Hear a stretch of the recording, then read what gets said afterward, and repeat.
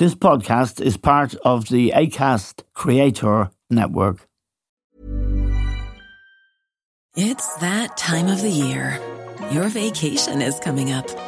You can already hear the beach waves, feel the warm breeze, relax, and think about work. You really, really want it all to work out while you're away. Monday.com gives you and the team that peace of mind. When all work is on one platform and everyone's in sync, things just flow. Wherever you are, tap the banner to go to Monday.com. Many of us have those stubborn pounds that seem impossible to lose, no matter how good we eat or how hard we work out. My solution is PlushCare. PlushCare is a leading telehealth provider with doctors who are there for you day and night to partner with you in your weight loss journey. They can prescribe FDA-approved weight loss medications like Wegovy and Zepbound for those who qualify. Plus, they accept most insurance plans. To get started, visit plushcare.com/weightloss. That's plushcare.com/weightloss.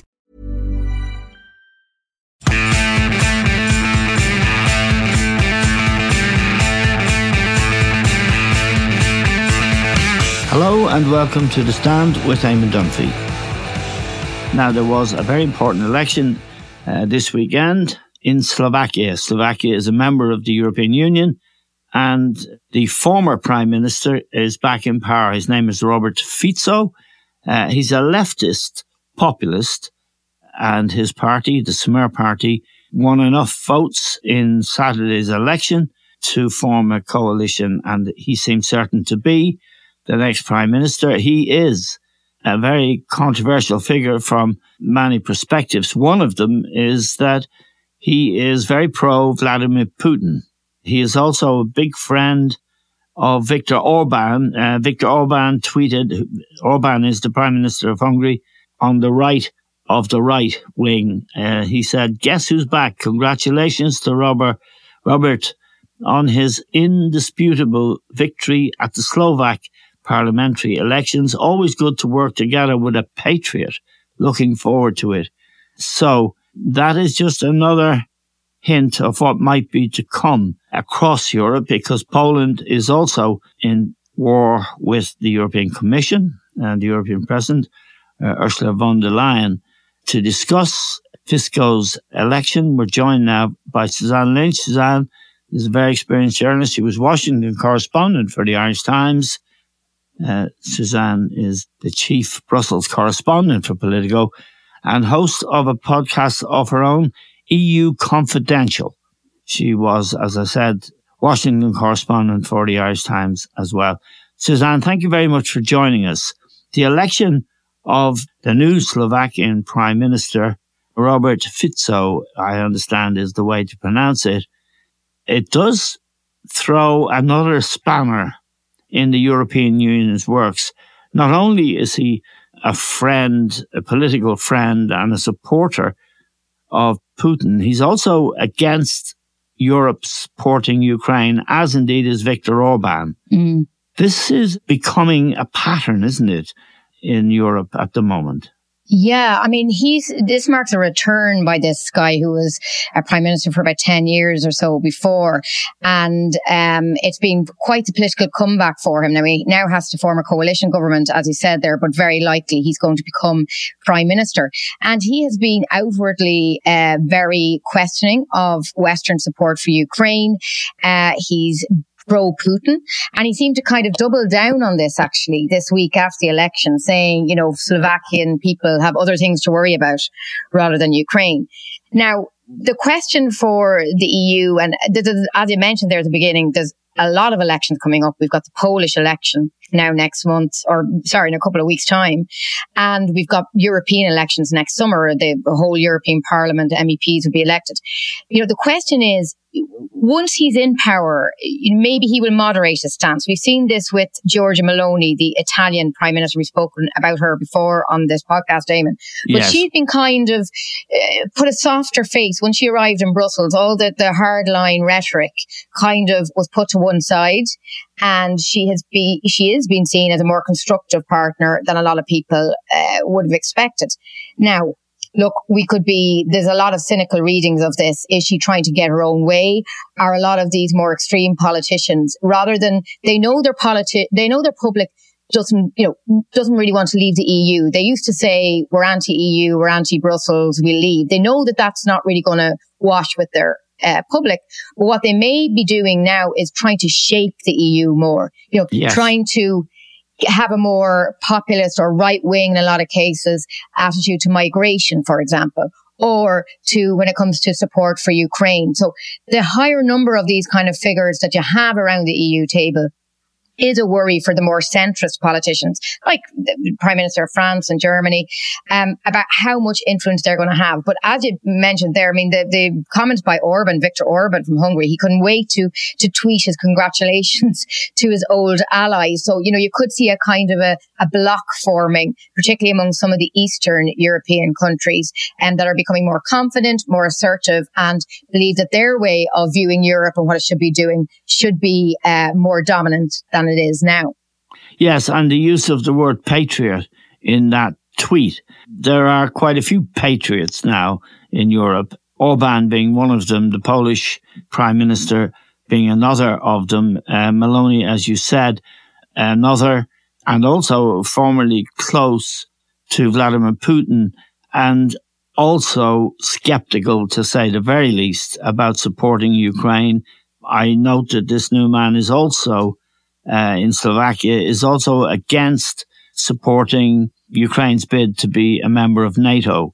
And that is really going to pose this sort of run of elections, which will culminate with the Polish election. And of course, there's trouble in Sweden as well, where there is a significant shift to the right. This is really going to pose a major problem for the EU, isn't it? I mean, what's happening now is we're seeing a bit of concern, say, in Ukraine, that the West is wobbling a bit in its support. So his election this weekend was happening just as over in Washington, the government shutdown was averted because they agreed to the short-term bill. But in that short-term bill, there was no additional money for Ukraine. Now, $6 billion was withheld. So that's, major alarm bells for the Zelensky government. Now, what's interesting is in terms of they're such good communicators and their public relations. They're not criticizing that. They're saying that, they're confident, and President Biden has said that he's confident this money will come ultimately, that this is just a temporary bill. But you are seeing this confluence of events now where there are small indications that in certain countries in Europe and definitely within the Republican Party in the US, that they're not prepared to write a blank check as they see it to Ukraine, and that there's a kind of a questioning about continued support or the amount of support they're giving to Ukraine. And of course, all of this are in election context. That's what's going on in America. It's what's going on in Poland and Slovakia. In saying that, Poland is an interesting one because Poland had been a real supporter of Ukraine since the beginning of this war. The Polish people took in millions of refugees. But I think, again, we spoke about this, there was a wobble in their relationship in that there was an influx of Ukrainian grain into Central and Eastern Europe. This has impacted farmers in Poland who are not happy about that. And there was a kind of a row between Warsaw and Kiev. Now, things have settled down again. Poland are still saying that they support Ukraine and they support their membership. But you're right there about EU enlargement. I mean, this is one of the big discussions that's happening now in Brussels. And that is about whether the EU should be expanded and whether it should move to include Ukraine. And we've got Viktor Orban, who's raised questions about this. If we have Fico now, if he arrives to government, he could also question this. And each country has a veto on this. I mean, it's such a big decision for the EU, enlarging the EU, that every country has to be okay with that. But it's interesting the way it works. I mean, it's quite cynical, but today there are reports that the EU is preparing to unleash some money that it was withholding from Hungary. And of course, the insinuation being that there'll be a quid pro quo. That, these countries they know Orban can hold things up. And he knows that they know he can hold things up. So, it might be, so these are kind of horse trading issues that go on, but it is a worry that you've got an increasing number. They're small, but they're important countries who are questioning how much support for Ukraine, and more seriously for the EU, should Ukraine ultimately be admitted to the EU or not? Yes, and yesterday there were 27 of the EU's 27 foreign ministers, including Micheál Martin, met in Ukraine, and they signalled continuing support for Ukraine.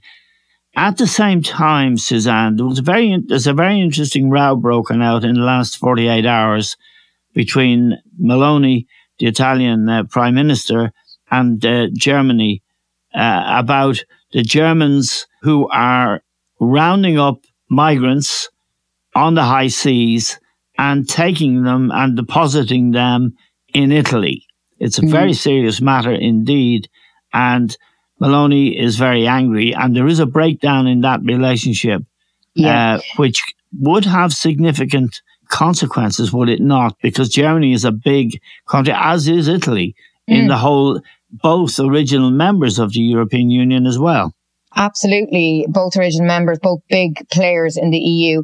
You're right. This is the other big theme at the moment in Europe, and that's the migration issue. And actually, EU leaders will be meeting later this week in Spain to discuss about enlargement. But we're hearing that this migration issue may overshadow all that. And an issue here, the problem for Italy is that because of its geography, it has traditionally been on the front line of migration. So the people who arrive looking for asylum arrive in Italy often through those awful journeys across the Mediterranean.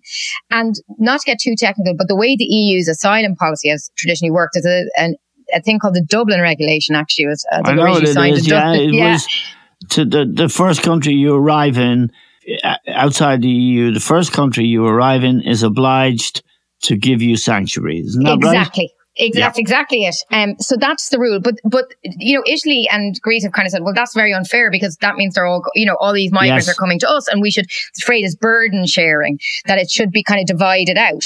But countries, as far as I'm aware, I remember covering this before nearly a decade ago now. I can remember Irish ships, picking up migrants. And they were lauded as a great, they're helping these migrants that are stuck in the sea and then dropping the migrants at Italy. Yes. So this has always happened because they're saying, well, that's where they're supposed to go first. That's the rule. Yeah. But Germany is an interesting one because migration is emerging, and it's really one to watch. Migration is emerging as a big issue domestically in Germany. So Germany has traditionally been the source of a lot of, as they call it, secondary migration. So migrants who arrive in one country and then move on, even though they're supposed to claim asylum in the first country they arrive in, as you explained.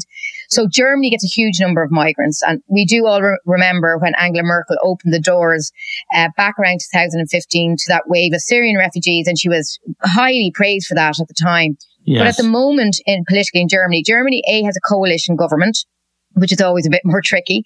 And B, it's seeing the rise of the AfD, their very right-wing party, are rising in the polls.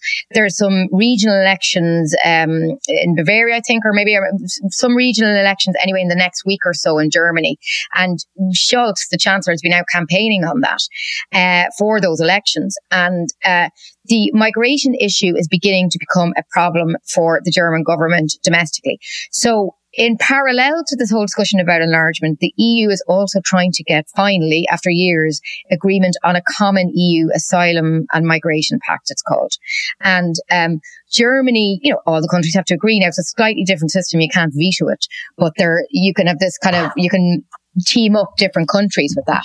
But the issue for Germany is that you had some people in the German government, when there was a recent discussion about this, being very pro-migrant. The Green Party, for example, didn't like some of the rules and saying it's unfair to migrants. And then you had other parts of the government saying, well, we need to be tougher when it comes to migration. Yes. So I think, this whole migration issue, and you've got increasingly right-wing figures like Orban who are there in the background, and we know what their position is in migration. It's going to be a very tricky issue for Europe. It's going to be a very tricky issue to get agreement on. And you're right that this row between Germany and Italy has accused Germany, I think Elon Musk weighed in on this as well, of dropping migrants to Italy. But, the Germans are saying, well, these were NGOs who were saving people who would have drowned in the sea. I mean, This is what they were actually doing. I mean, you can see it, that's the way they're viewing it. But you're right. I mean, it's a worry, and it's I think a real indication of the actual tension around this topic at the moment in Europe. Yes, and you're right, as you said, about the AfD in Germany. In fact, in the latest opinion poll, at 22%. They are the most popular party in Germany now. They have more support than the three parties in government. And that is a very serious development indeed, because they are neo-Nazis, apart from any views they may have on immigration. The question, I suppose, Suzanne, and I wonder how much it is discussed in Europe at the moment, is how can Europe, and we haven't mentioned France, and France, Germany would be the big beast traditionally in European politics. How can Europe, as originally conceived, contain, if you like, and integrate figures like Orban and the new man in Slovakia now? And should the AfD come to power in federal elections in Germany, then we're looking at a hugely different picture, aren't we? From the one where last week Ursula von der Leyen making a speech, a State of the Union speech, if you like, promising support for Ukraine and promising keep her going, Patsy, and everything's all right. Everything is not all right, is it? No, you're absolutely right. And in the sense as well, this is what's behind this debate about should the EU enlarge. I think since the beginning of the war in Ukraine, there has definitely been a sense that the centre of gravity in Europe is shifting to the east. Those countries like Poland, who really were laudable in their response to the Russian invasion and were ahead of the story there. They warned that this was going to happen and they were proved right. That they've been getting more authority, they've been becoming more assertive. And that's the reality. They're members of the EU too. The issue is if the EU expands further east, well then it's going to incorporate maybe countries from the Western Balkans, former Yugoslavia, countries like Moldova, countries like Ukraine. And I think a lot of countries in the West are slightly worried about this, not least because of the fact that, as we mentioned there, when countries like Poland and Hungary did join the EU, ultimately they elected very right-wing governments that are not kind of playing by the EU rules in terms of their own. What's happened in Poland is awful about the independence of the judiciary, media freedom, which doesn't really exist, really as we understand it in Poland, for example. So all these EU standards that you're supposed to have in the EU, I'm simplifying, but it's almost like once these countries get in, you lose your leverage over them. They can kind of change their domestic laws. And I mean, Orban is worse in many ways because there is no functioning legal system there. There are no rights as such. He appoints the judges. They do what he suggests they do. And there is no press freedom at all. And I wonder, the only sort of weapon that the European Union has as a body is holding money back, which they did do in the case of Orban, but now they've done some deal with him. But this is a sort of sticking plaster for a much bigger problem, isn't it? Absolutely. And that they do have that leverage. They try to use it, but as you're saying there, it looks like they might let that money go. But you see, so that's the issue. But Macron, going back to France, you were saying, what's so interesting, I mean, Macron in many ways, I would say, is the most powerful person in Europe. He's what Merkel was. 10 years ago, Angela Merkel was essentially the queen of Europe. He has kind of stepped into that role. Mainly, one of the reasons being that Germany itself has weakened with that coalition government. Scholz is not as authoritative. But there has been a change in Macron's idea. He's a big thinker, and he came out recently. He gave a speech earlier in the year in Bratislava, symbolically enough, in Slovakia, about kind of let's open up to the east. And he seemed to be, France was one of the countries that was opposed to further enlargement of the EU, feeling that 27 countries was enough. It's changed though. Macron is beginning to see the bigger picture and say, this is an existential issue. Russia has invaded Ukraine. It's neighbouring the EU. He is now open to ways of discussing how you might expand the EU. Now, France and Germany put forward this paper that was circulated, and it's complex enough, but it's almost like a discussion document about how EU enlargement would work. And there are a number of suggestions in that. Things like you could have a kind of a various tiered system where you're kind of in the EU in some ways and you're not in others. One of the suggestions, which doesn't go down well in Ireland, is that the number of commissioners, EU commissioners, would be reduced. because at the moment each country has its own commissioner, and Ireland made sure to get that back in one of the votes on the treaties, the Lisbon, I think, or the Nice, I think it's the Lisbon.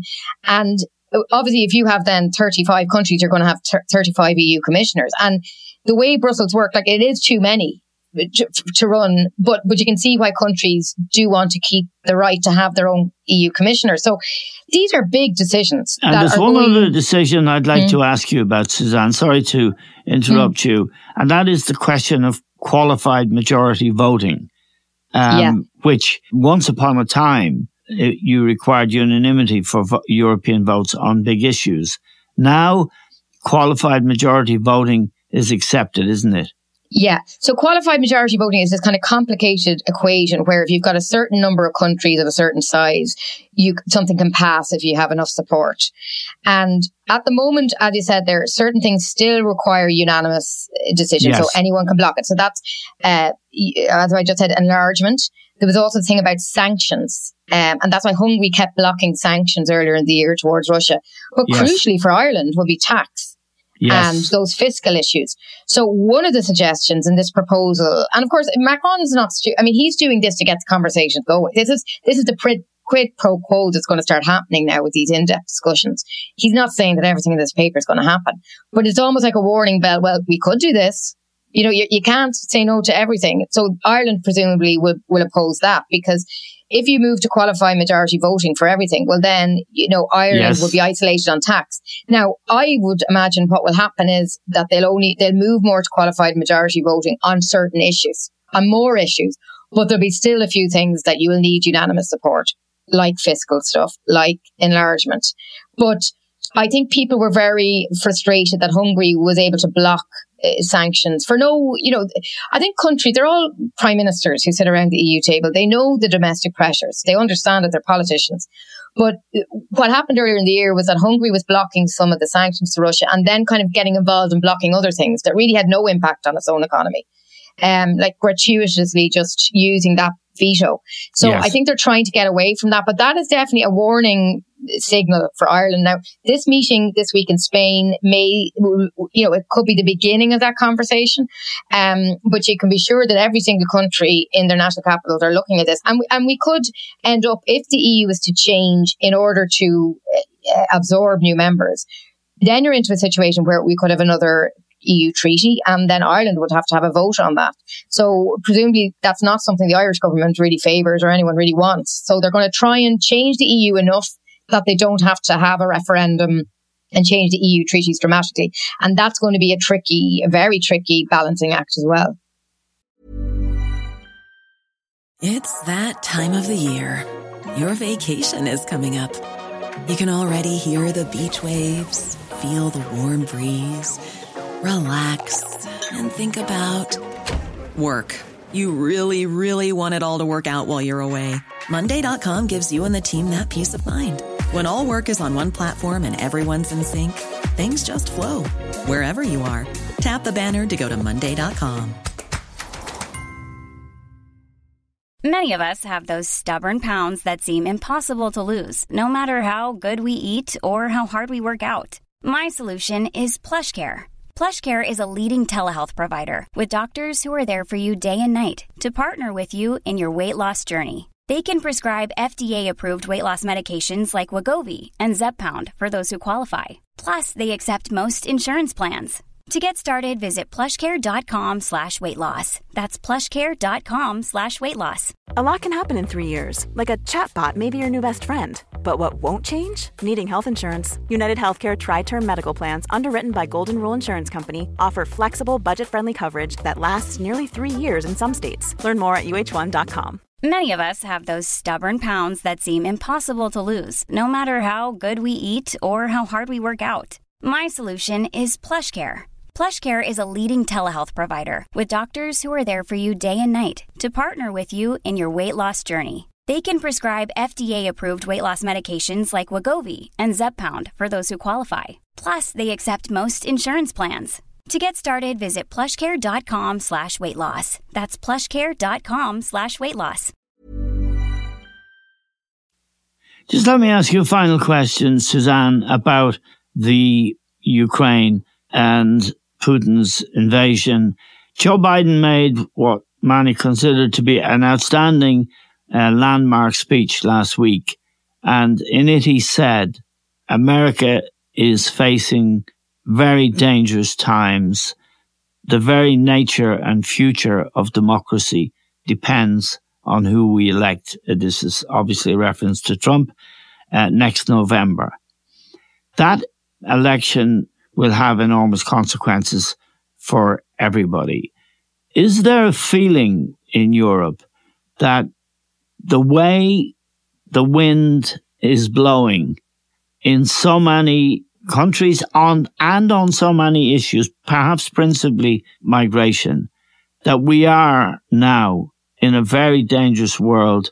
And is there a sense in Europe, as there appears to be almost everywhere, that what happens next November in Washington, in the United States, is a moment?